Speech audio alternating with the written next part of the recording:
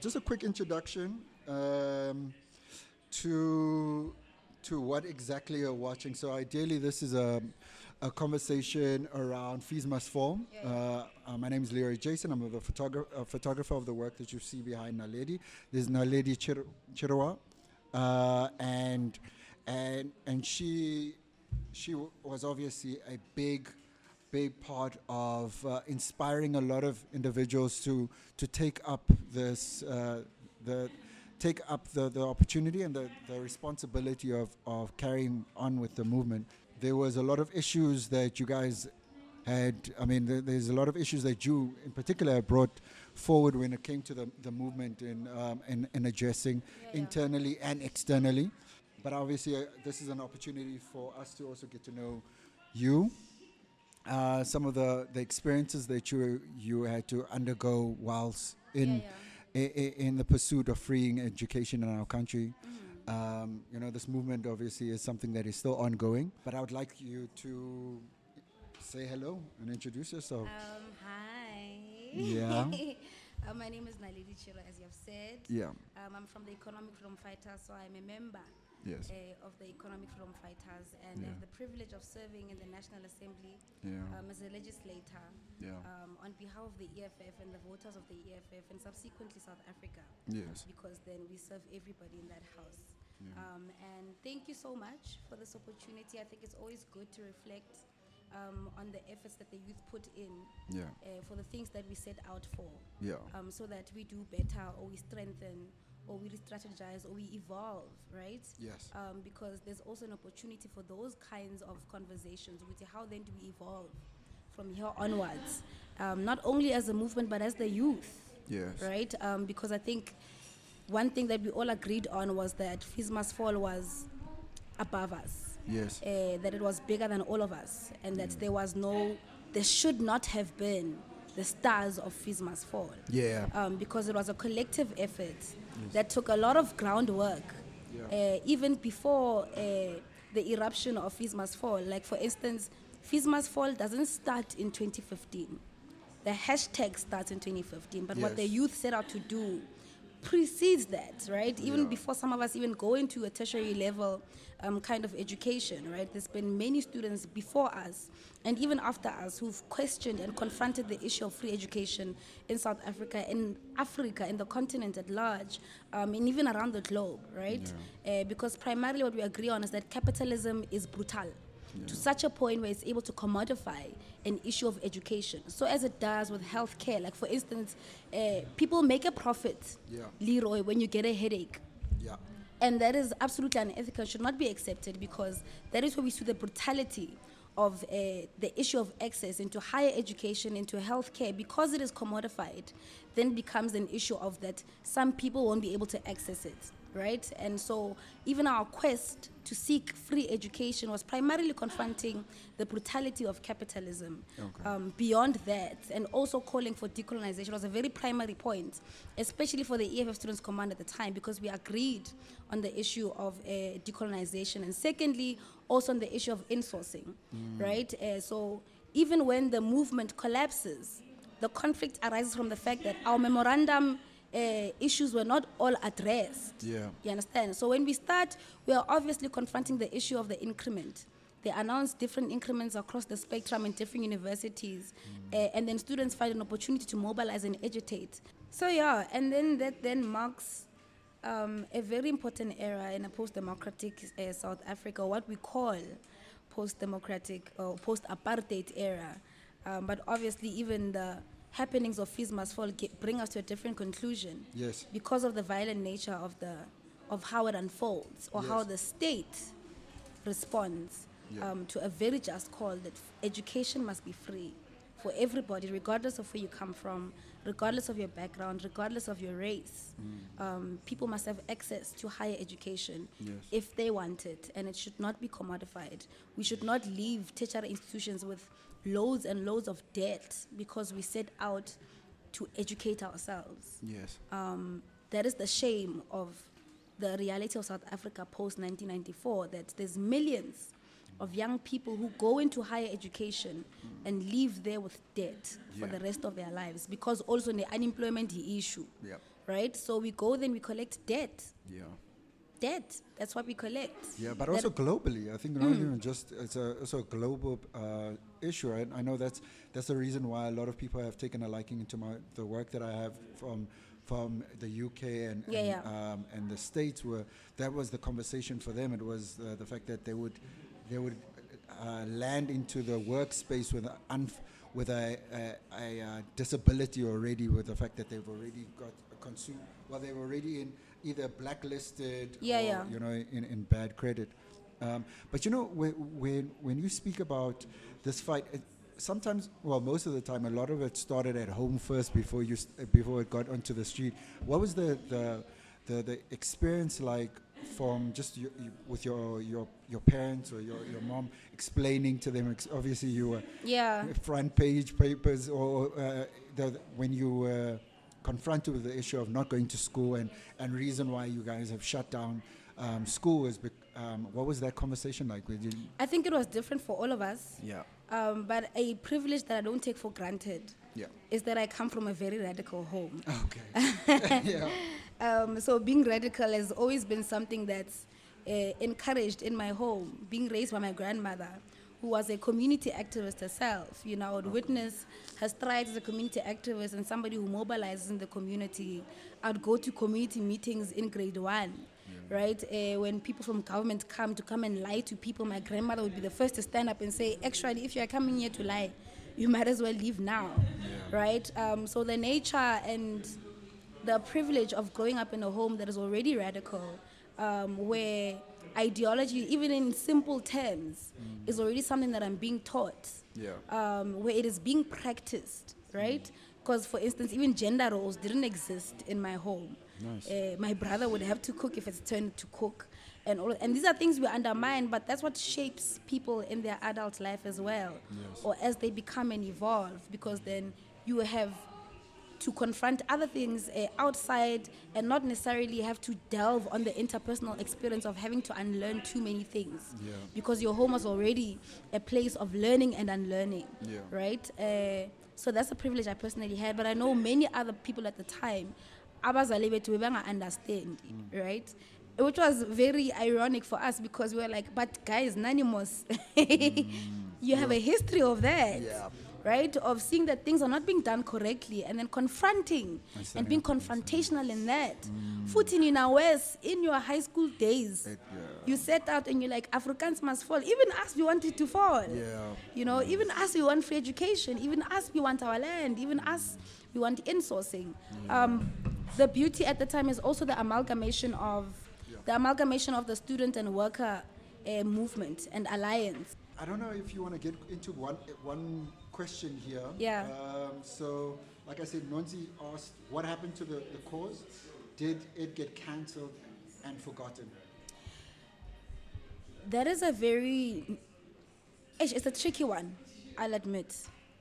Because firstly, that we take a halt in 2015 is not because there is an agreement to take a halt, right? And these are conversations we were having even at the time. There is no way 8 days into a protest, there are dissenting voices that are saying that, but we want to graduate. Mainly for this reason. There is no 8-day protest that has ever stopped anybody from graduating. Not even a month-long protest has stopped an academic year. You look at the history of protests in universities. Some universities have been protesting, would go in for 3 months, protesting, but they would still complete the academic year, right? But at the time, we were not privy to the information that we have now, of learning that there were extra elements, even in that. I mean, we were saying it as a rumor, you know, with hi nina nisebenza ne state, hey, nabathengisi, whatever. And then 7 years post that moment, 5 years post that moment, we learned that there was an actual strategy to demobilize Fees Must Fall as a movement called Project Academia. Whoa, what? Yeah, this was mentioned at the State Capture Commission. Oh, yes, okay. That there was an actual attempt by state intelligence to infiltrate the movement and to sway it away from what it had set out to do. So the dissenting voices, some I don't think were even aware with what their dissenting voice meant at the time, right? But now it is a much more important issue to confront and look at, because according to what the little that we have from the State Capture Commission, is that those very people or those very individuals are deployed in strategic institutions or strategic positions. We don't know whether that's governance, we don't know that's the National Assembly, we don't know that's legislature, we don't know if it's in higher education, in the executive and management of higher education, we don't know if it's in the Committee of Education, we don't know much about that, right? But what we do know is that there was an actual attempt by the state to sway us away from that. So that's why I think it's a bit tricky, because we don't unanimously agree to stop. Firstly, there's police brutality that's happening. People are being hunted down, literally. People are being shot down. There's universities, especially black universities or previously disadvantaged universities, police go into people's rooms to shoot them. What was that? To arrest them. It happened at UKZN, at DUT. That's how we get Ubong Nkosi Kanyile, who's then arrested for 6 months after that. That's how we get to the situation of Kanya Xesha being arrested for 2 years post that. So even that moment, we have to come back and say, no, but actually, comrades, who are those people? Because that moment alone has meant so much trauma for the rest of everybody else who believed in the cause, who put their lives on the line, who put their bodies on the line. Some of them even died. Sadly, Umlungisi Matontela died in KZN because he was saying he wants free education, right? And the fact that there were actual individuals, I mean, there's different ways that we can even debate this. For instance, some might argue, no, but you don't know the pressure from state security or state intelligence and what that could have meant for our lives. But we ourselves as comrades would have secret meetings where we strategize and work towards how do we then strengthen this whole thing. To imagine that even in those meetings, there were people who were taking down our names, taking down what we are saying, and reporting to the state that makes us vulnerable, that makes the movement vulnerable, is something that we need to revisit, because you don't only take away a protesting moment. The fact that 26 years into post-apartheid, young people mobilize themselves, organize themselves to confront the state for something that they believe in, and then you come in with your individual idealistic moments and ambitions to come and thwart a whole movement for your own aspirations, is something that should anger all of us, because we don't even know where these people are. For all we know, these are people who are going to be leading the country in the next few years. These are people who will be calling president in the next few years.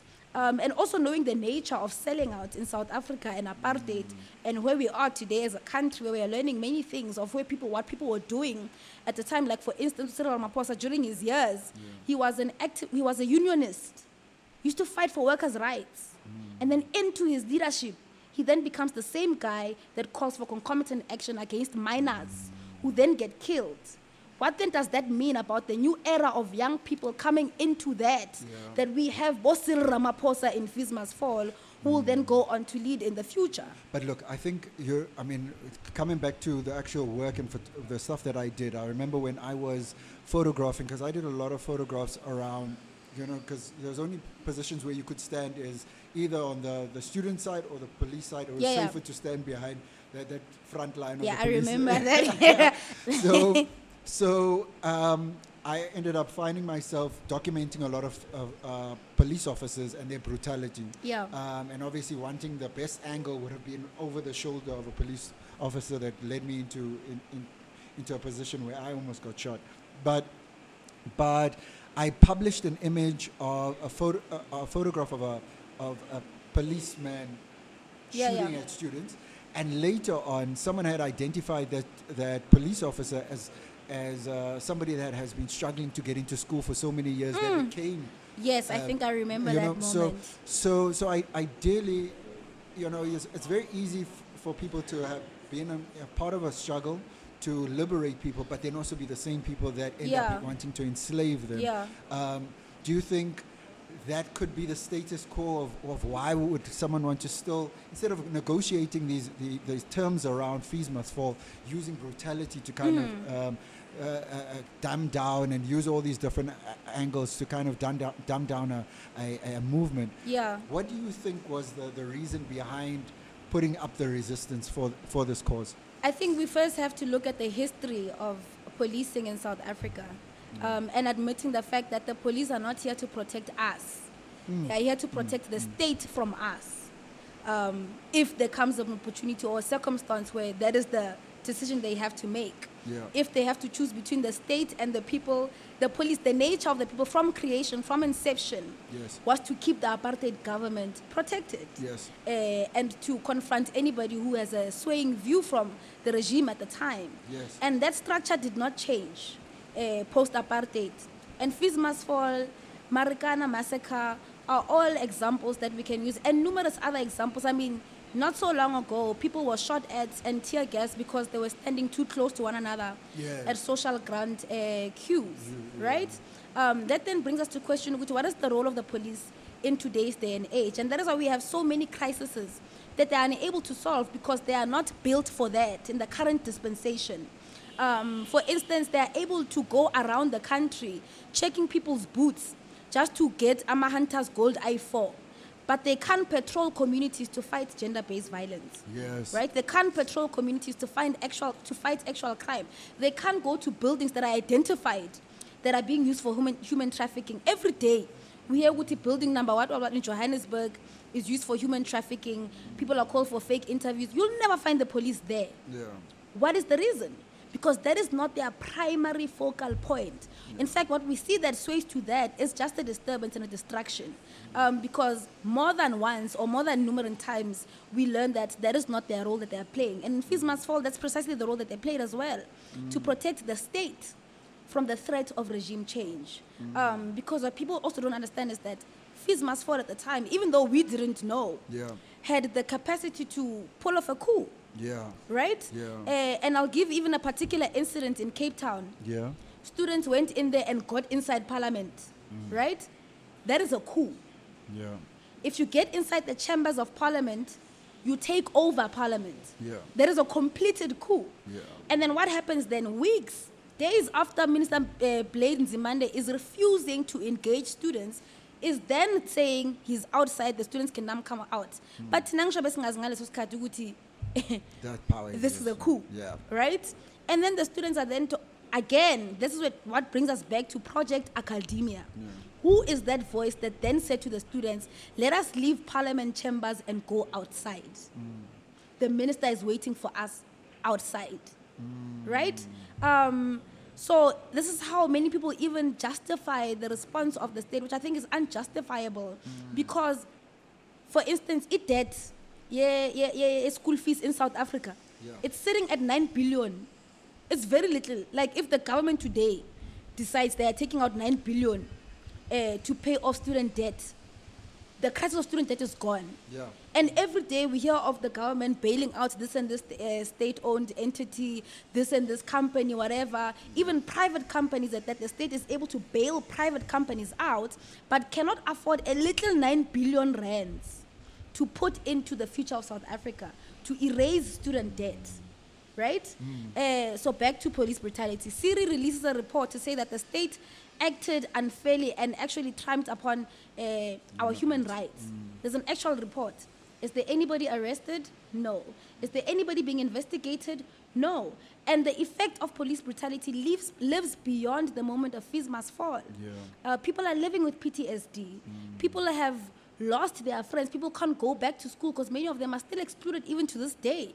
I'm one of those people who are excluded. I had to navigate my own way of getting to deregister at UP and then registering at VET and then deregistering and then going somewhere else because then you have to develop a whole science of how to not be excluded from a system, right? Yeah. And many others did not have an opportunity to do that. You strike today, tomorrow there's a list that's out, you are suspended, your DC is 2 days later. And then you're expelled for life. We see this even in RU reference list. Uyolanda Kyanki is expelled for life. And she's battling, she's going from court to court, fighting for her right to learn. But access to education is even afforded to prisoners. Yeah. Right? So what is this thing that takes out, that forces to take out student activists from an environment of learning? It is responding to the fact that young people are able to mobilize themselves and confront the government.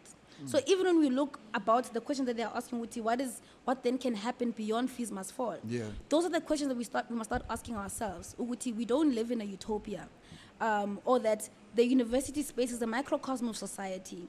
So if young people are able to organize themselves on such a grand scale in institutions of higher learning, then surely we can, in our township areas, in our rural areas, organize ourselves as young people, right? Not that we aren't. I'm not erasing any of the work that's being done, because every day in South Africa there's a protest. South Africa is named as one of the protest capitals in the world, right? So the voices on the ground are clearly dissatisfied or discontent with the situation that's happening.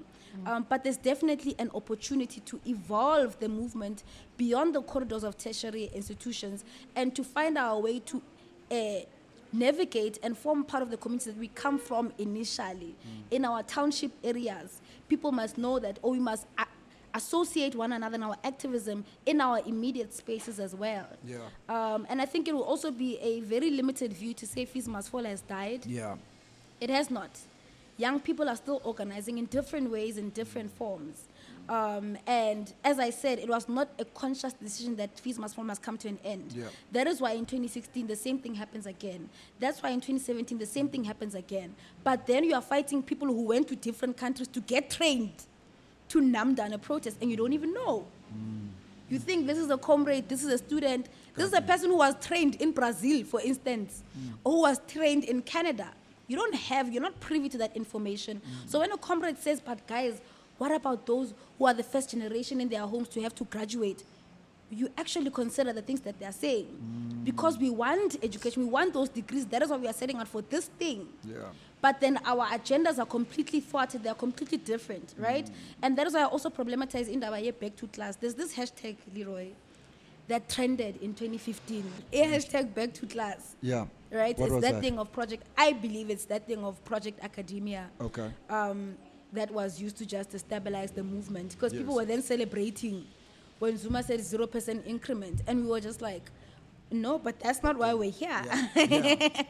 That is not why we're here. That is not why we consented to getting arrested, to getting shot at, to getting suspended. We didn't set out for a 0% increment. Yeah. That means we are shortchanged.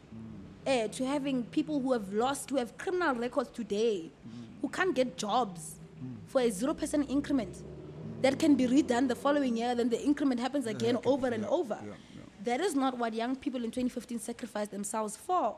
That is not what the moment in that time and place was calling for. So how the state responds to the movement is something that I think even beyond that we should still look at, because it will not change unless there are concerted efforts to ensure that it changes. Yeah. And then we have another opportunity now. But do you believe that it will change in your lifetime now? Oh no, not with the ANC in charge. Yeah. It is not going to change. Yeah. I mean, if ANC can pay Eugene de Kock a salary of 40,000 a month, somebody who was trialed, who was found to be killing black people during apartheid, is getting a salary from state services, then it means there's no effort, there's no political will to move towards a direction where people are economically liberated and find closure and find healing and find an opportunity to devise new ways of living, especially because these old people are hoarding these positions. They have to be at home, resting, playing with their grandchildren like the rest of our grandparents and mothers and fathers are doing. But no, they are hoarding legislatures, they are hoarding the parliament chambers with no ideas. Just recently, Tito Mboweni was saying that he needs help from South Africa with ideas on how to fix the economy. What is he then doing as a Minister of Finance? Why is he allowing himself to remain Minister of Finance when he has run out of ideas, when he can't lead us anywhere?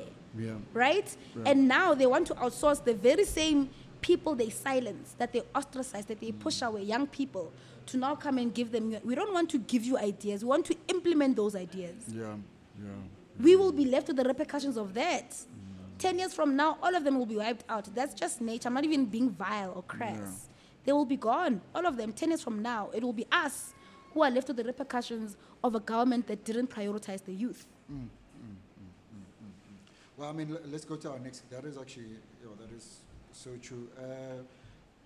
Commissar Godrich Gazi says, in terms of the promotion of the access to information, Act 2 of 2000 is now the matter in public records. The State Commission requests have been made by both by SCC Yeah. and SSA for the list.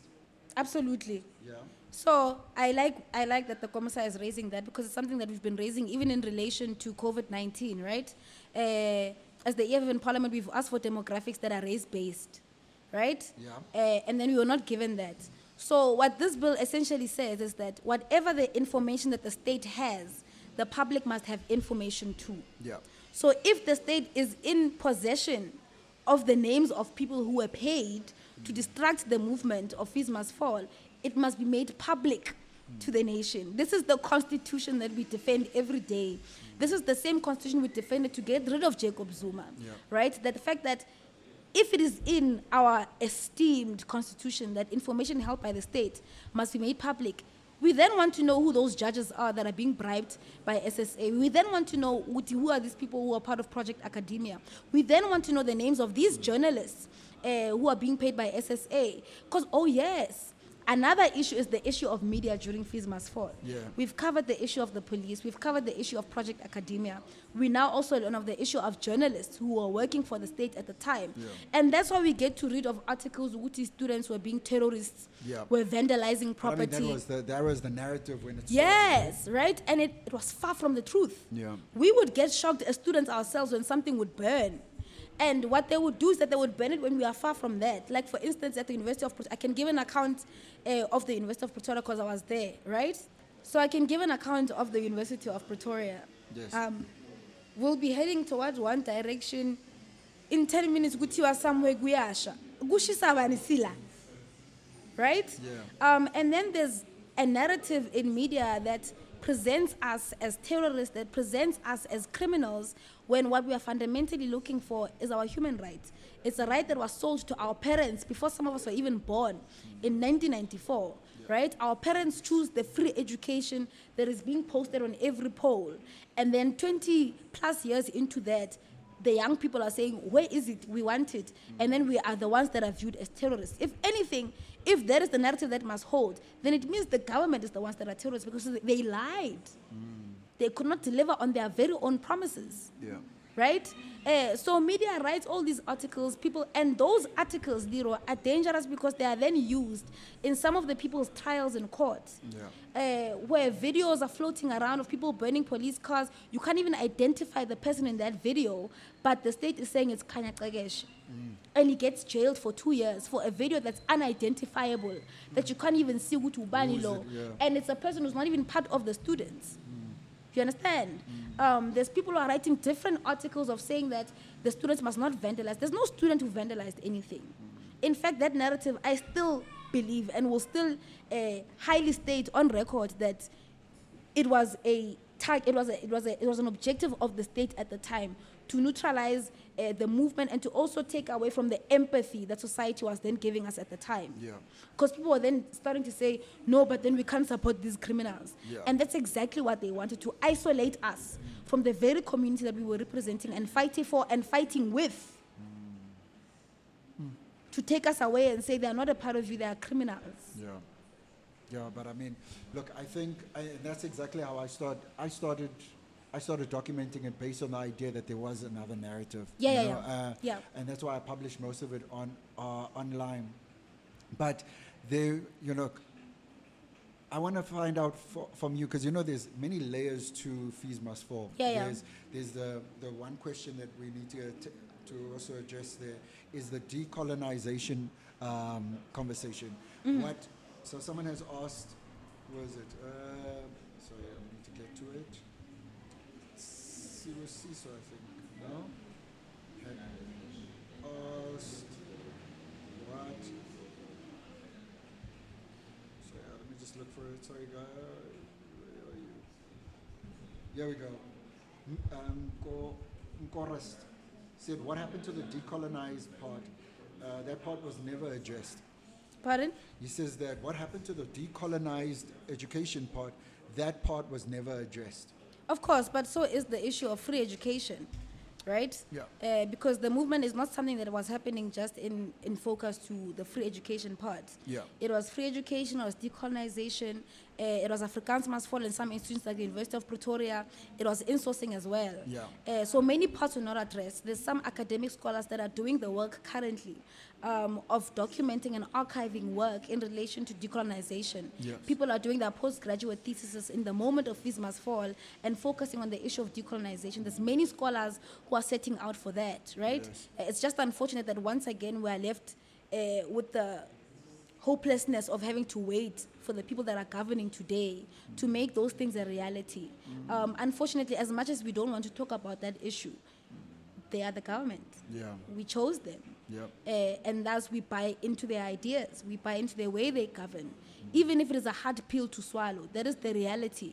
And I think even as young people, we must start really organizing ourselves politically, even if it means being partisan, right? Because that is how our country functions today, in today's day and age. Yep. And politics doesn't start and end in the National Assembly or Parliament, Yes. in the legislatures, in councils, right? Politics starts in our communities, in our wards. It must worry us as young people. Ukuthi we say we are young people, we say we are activists, but our councillors are not us in the communities. Our councillors, ward councillors in our communities is not young people. It is not the people that we associate with activism. You go there and you tick on an emblem, not knowing who's now we're going to local government elections, Yes. right? People know that this particular person has been a ward councillor for the past 15 years. They don't stay in that community. So when there's no electricity, the councillor don't doesn't even know. Yep. But you go back and you tick on the same thing. What are you endorsing as a young person? What is that culture of continuing to perpetuate the very same thing we want to problematize? There's some kind of accountability on our parts that we have to take, not only in terms of voting, but also in terms of teaching one another and conscientizing one another, and holding the IEC responsible for not doing their obligation of teaching the voters of voter consciousness, because that's Yeah. also one of their prerogatives. People don't know the importance of voting, right? That is why in 2019 we face a crisis of the fact that young people didn't vote. Yeah. Because firstly, some do know what the power of voting is, but there's a hopelessness that's also emanating from not knowing what the effects of voting alternatively or voting otherwise could potentially mean for you as a young person. Yeah. So being participants politically is also very important. Joining a branch, signing your membership forms, going to branch memberships, coming up with programs in your immediate community is something that we should also be preaching as well, because now we are just politically active on social media, which is a great tool, might I add, because of the kind of momentum we gain even in Fees Must Fall in institutions that were not mainstreamed in media. Yeah. Is the fact that we had that platform to mainstream ourselves and to document and archive the work ourselves, right? So I'm not trivializing That- the power of yeah. social media. In fact, we get in contact with different kinds of narratives on social media. We get in contact with your work Yes. on social media. But I mean, I think that's why, that's why I'm trying to use this opportunity to kind of get people engaging in the movement, even from the comfort of their own homes, by Yes. using and using social media like that. Because a lot of people were actually scared to be in those positions of being shot at. I mean, you also mentioned the fact that you were pregnant Yeah, through that. yeah. I mean, a lot of people. I mean, that's what this testament of that photograph actually stood for. Was a reverend walking through the Yes. street, and you could see the willingness to want to understand what is happening, but also the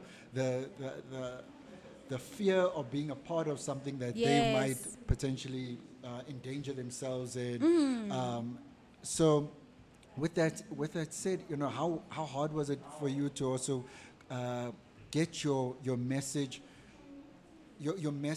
clearly through without the influence of media and also the narrative that was happening? Were you a bit strategic in the way in which you kind of conducted yourself as a leader in your space, or were you just kind of still were you still fueling yourself from a passionate point of view just to get your voice heard? So there's like two dimensions, right? Particularly for me as a participant of Fees Must Fall. Firstly, at the time, I was the spokesperson of the EFF Students Command. Yes. So communications was part and parcel of my responsibilities. So the issue of issuing statements, of getting in contact with journalists to document and archive different works or whatever, that was my obligation as a student leader of the EFF Students Command at the time, right? And in the movement or uprising at the time, I was also the spokesperson for the first 2-3 days. And then I was removed because apparently I was instigating violence. Project Academia. Yeah. Right? It's actually so intricate and so deep. Yeah. Now that you keep on, yo. I'm just like, oh my God, guys, just like you dealt with us actually, right? But from my perspective and organizationally speaking, we were finding alternative ways of documenting the things that we were doing, recording videos, posting them on Twitter. In fact, that's the era where most of us then start gaining traction on social media, and having a social media footprint, because we were not just even beyond Fees Must Fall, Afrikaans Must Fall as well. Like for instance, Afrikaans Must Fall, it starts in 2014, right, with the EFF Students Command, making it as part of our mandate to get rid of Afrikaans at the University of Pretoria. We campaigned for it. Even during my campaign for SRC president in 2015, our top theme or topic was one institution, one language, right? Even though we don't necessarily, we want the mainstreaming of vernacular languages, of indigenous languages. But at the time, we were confronting the issue of how language was used to be a racism tool and an issue to advance the privileges of white students at the time at the University of Pretoria, right? So there's Afrikaans Must Fall. And then, because I was heavily pregnant at the time, so I was at home. But because they knew the history of where Afrikaans Must Fall comes, I get a suspension letter, and part of the suspension letter was that I tweet violent tweets that instigate violence, right? And that already mirrors the power and the impact of social media at the time, or how we were able to utilize it to such an extent where an institution, outside of its perimeters and how it functions ordinarily, will find a way to say, we are taking you out because you tweeted about Afrikaans Must Fall. So that is the advantages that we took. I think even, especially now in modern times, and I'd hate to say modern times because there's nothing modern about about our lives. But young people are taking, are mainstreaming their opinions and thoughts and confronting and even disputing the narratives of mainstream media through the use of social media. We've seen it with Me Too. We've seen it with 1 in 3. We've seen it with RU reference list. We've seen it with Rape at Azania. We've seen it with One Shabok, One Patriarch, One Shambok. We've seen it with Remember Kwezi. We've seen it with Afrikaans Must Fall as well. We've seen it with Black Lives Matter, right? Where the narrative on media is one thing. Wasn't Rhodes Must Fall? Rhodes Must Fall as well, right? So there's a possibility of duality in activism to exist on a social media footprint as a mainstream or as an alternative mainstream media, because it is mainstream. If something trends, then it becomes mainstream news, as opposed to SABC1 and ETV and E-News and all of those, which serve their own purpose and choose their own people to document. So even though some of us didn't make it necessarily on mainstream news outlets, like you wouldn't see my face on SABC News or E-News, but people still throw around the word, but you were, and I'm like, that is because we were intentionally taking the time to document and archive our stories on alternative media outlets. Because the media had chosen their stars at the time. I mean, now that, some of, during the protests and during the experience, there was also there was a moment that I'll go back to me documenting the moment where women had to took their clothes off in protest to get violence to stop. The female voice and transgender voice, or the LGBT group voices. Was it quite a struggle for you to also kind of what did it take for you to get your for the protest to actually listen? Because I remember there was moments where when a woman speaks, then guys, there's some voices erupting. Even in small things like Mausha Ingo Manje. People don't sing along if they hear a high-pitched voice. But that speaks to the broader issue of patriarchy. In South Africa, we generally are not a society that's receptive to women's voices, and it was no different in Fees Must Fall as well. That is how we experienced it as well. But in my experience at the University of Pretoria, I don't think I have the same account as other institutions, because we were very clear on that one. The first cue is women. The people who are leading the songs are women. Yeah. The people who are opening an engagement and addressing are women. And even the students were clear. So even when they removed some of us as the coordinators, I don't like using the word leaders because really it was really collective effort at the time. Yeah. But coordinators of the protest, students would not allow people to speak, because then why are we then subjected to this male voice consistently? Yeah. And then now there's no longer a Nobungwele speaking, or there's no longer an Aledi Chirwa speaking, right? So in my institution, I think the politics and the dynamics were very different. We were very cognizant of those things, and we would nip them in the bud very early on. So if somebody imposes themselves in a space with hyper-masculine behavior and performance, we'd call it out very quickly and silence it and isolate it. You're not a man. You're not our man here in this protest. Fees must fall. Yeah. Right? And even if it was your house, normalize the fact that Sikona and we exist and have equal stake at this platform. It's not yours. Yeah. We didn't create a platform for you to speak alone. Yeah. So we were very clear on that, shame, at the University of Pretoria. At first it was hard, but then it became normal. Well, in my experience, because also on a personal level, I don't allow it to happen. Whether I'm at a restaurant or I'm at a club or I'm at work, you don't shut me up. Yeah. Or in a relationship, you don't shut me up, right? I listen and I must be listened to. So yeah, shame. But other institutions had a different account on all of that, to such an extent where it almost caused a split. deep split within the movement itself. But on our account at the University of Pretoria in particular, that wasn't a prevalent situation that we couldn't confront at the time. So I just want to go into like the proud moments. I mean, you know, they are like in those moments where you feel closer and closer, because the last movement, it was really, really close. Everyone had thought that at this point in time, the state is starting to listen. Yeah. You're getting the backing of the normal average South African parent is also parents are involved in protesting as well. When was your proudest moment? When were those proud moments for you? I mean, if you could. There's quite a few victories that were recorded, and I appreciate this question. Your personal victory. Oh, but it can't be personal. It's impossible for it to be personal. But from my personal point of view, I can give you those moments.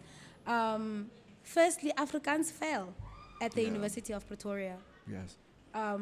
It seemed like a distant ambition at the time when we first set out for it, because Afrikaans students would get even different memorandums during exam time. Nice. Like you'd be writing an exam, and then when I question, I understand. I'm not an Afrikaans speaker. I've never been to an Afrikaans school. Yeah. I would read the Afrikaans question to understand the question better. How?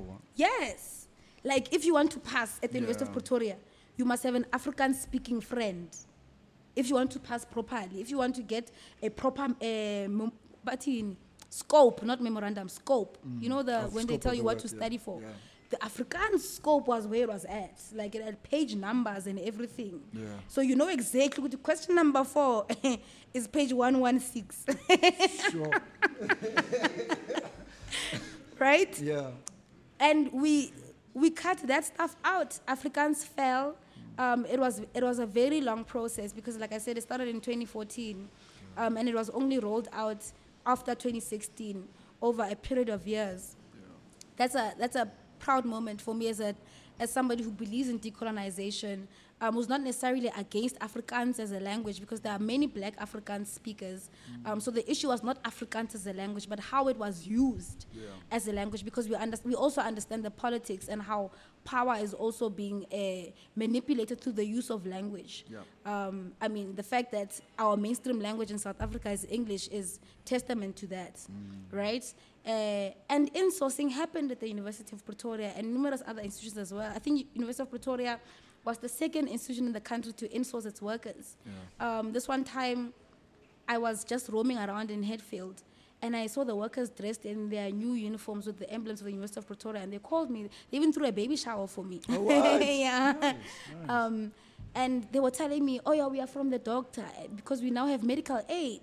Wow. And it seems like such a small moment or a small thing, but that is what we were fighting for, that their children get to university for free, that they get the very same university that they are cleaning, that they can also have access to it, because you can't just keep an institution that you can't even access clean. It is yours as well, and you must have as much privileges as a worker who's working in the student center has to it.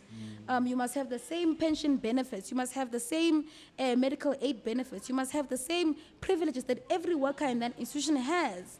And even beyond that, it means we subsequently then abolish the tenderpreneuring system in relation to security guards and cleaners at the University of Pretoria, which is a cardinal pillar of the EFF, by the way, to abolish tenders and build state capacity. And that is something that at the time, as young people, as the EFF Students Command in particular in relation to insourcing, is something that we started and we saw end.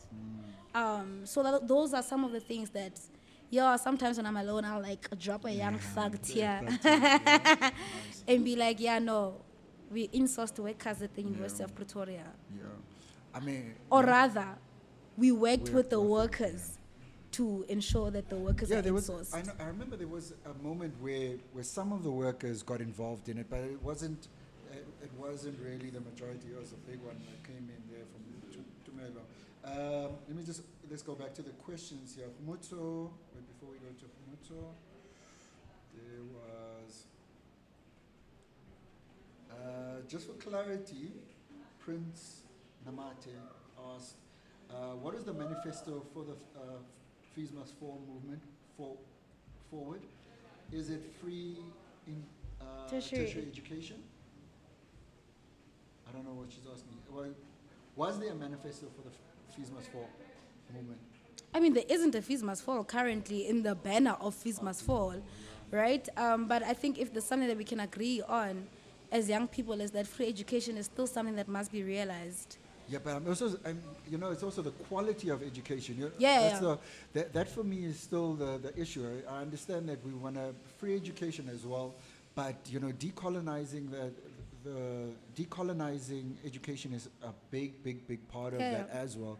That means that there's new ways and new systems and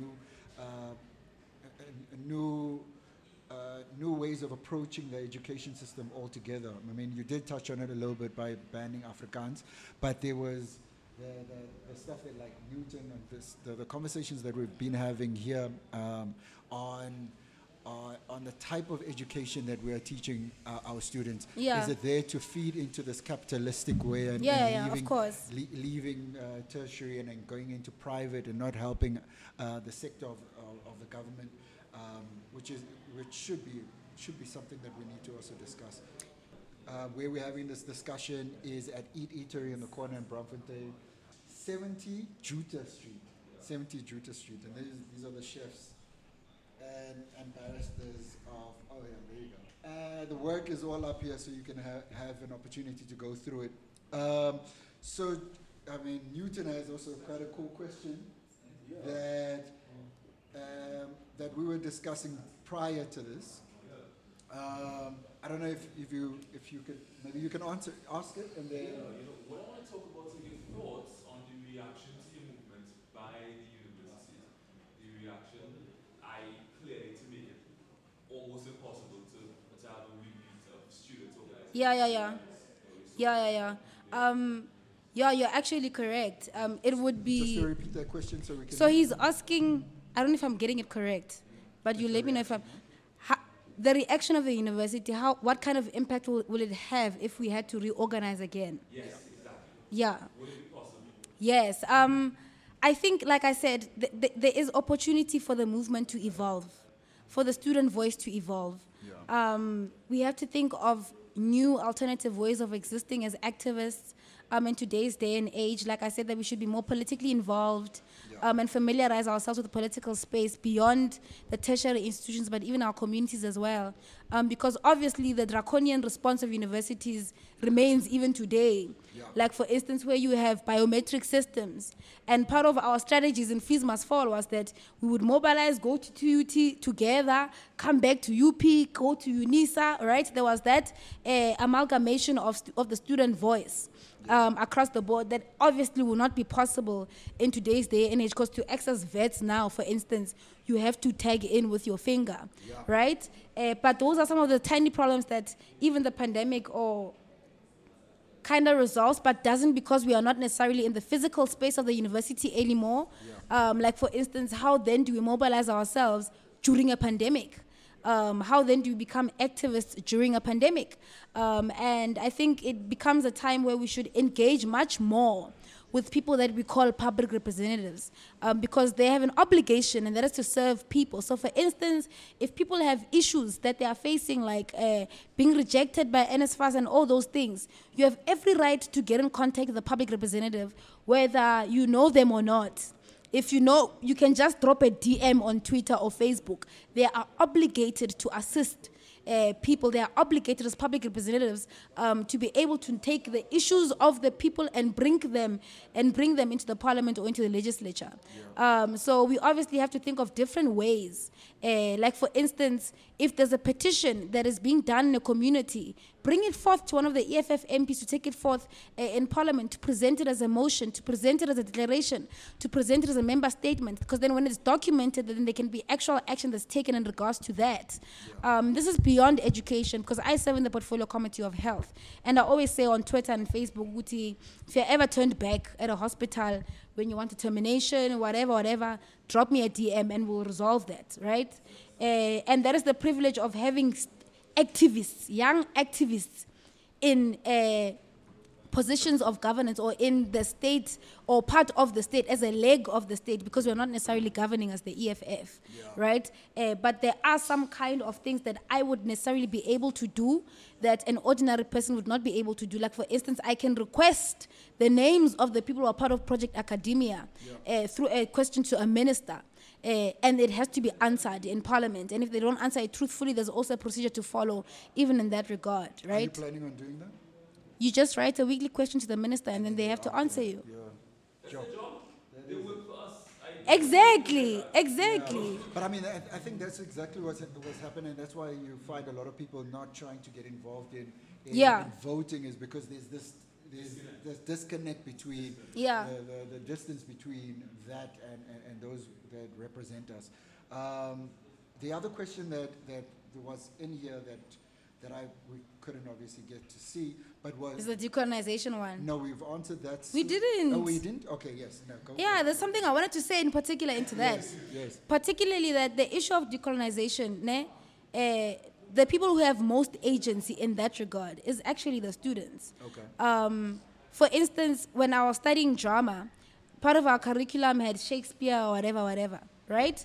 There were not many of us who were against Shakespeare, because we're like, I'm not going to use Shakespeare when I graduate here. What I do need as an actor in South Africa and Africa, in fact, even if I were to be in an international film, is not necessarily Shakespeare, right? It is South African realism. If there's something I have to offer the world, it is South African realism. We protested against Shakespeare, and they ended up changing the curriculum to such an extent that the same guy who was teaching us acting at the time is teaching honor students at Wits. He called me to one of his classes, and I found he was doing Ethel Fugard. And that started at the University of Pretoria. They don't even know that's where the project, the reason why part of their curriculum as directing students is Ethel Fugard and not Shakespeare, is because of a moment and decision students took at the University of Pretoria at the time. So peruse the authors that you're given in your curriculum. Write emails or mobilize amongst yourselves as students in that class to say, we want this author as well. This one we don't want anymore. Yeah. Those are the privileges that you have in the immediate space as students at the time in that class, to ensure that the people that you want to be taught on are put there. If there aren't enough black writers, ask that they be put there. They will be put there. It is a curriculum that you have to present to the working space even beyond that. Wow.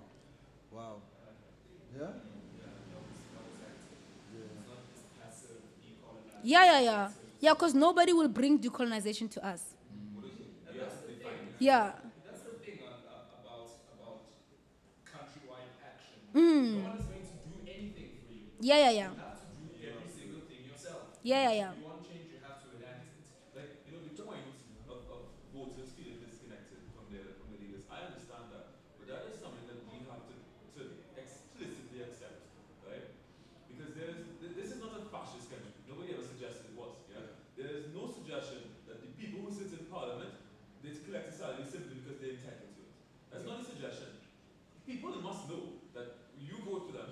you're entitled to this. You're Yes, entitled to their time.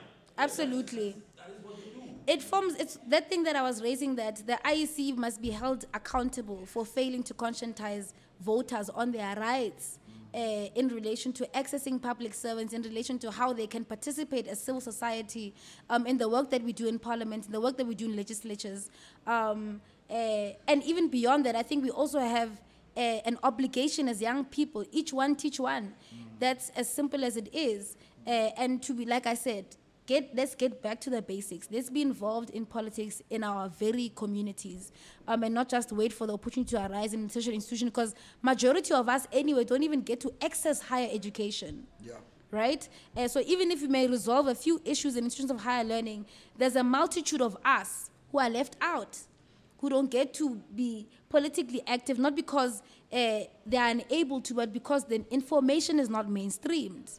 People don't know that there's EFF and political party branches in their very communities that they can form a part of, that they can even start. Right? Because that is part and parcel of our democracy. And I mean, as an EFF person, I'll obviously lobby you to join into the idea, because we're already doing the work and we're already mobilized and we're already confronting the state. But there's many alternatives that we can decide on as young people in unifying the voice of the young people. Yeah. Sorry, I'm gonna see that your video It is paused. on your side. Yeah. But so with that said, you know, now that we've come to understand our position, how do you think the movement is going forward? Where do you see it going forward? In my personal landscape, Yeah.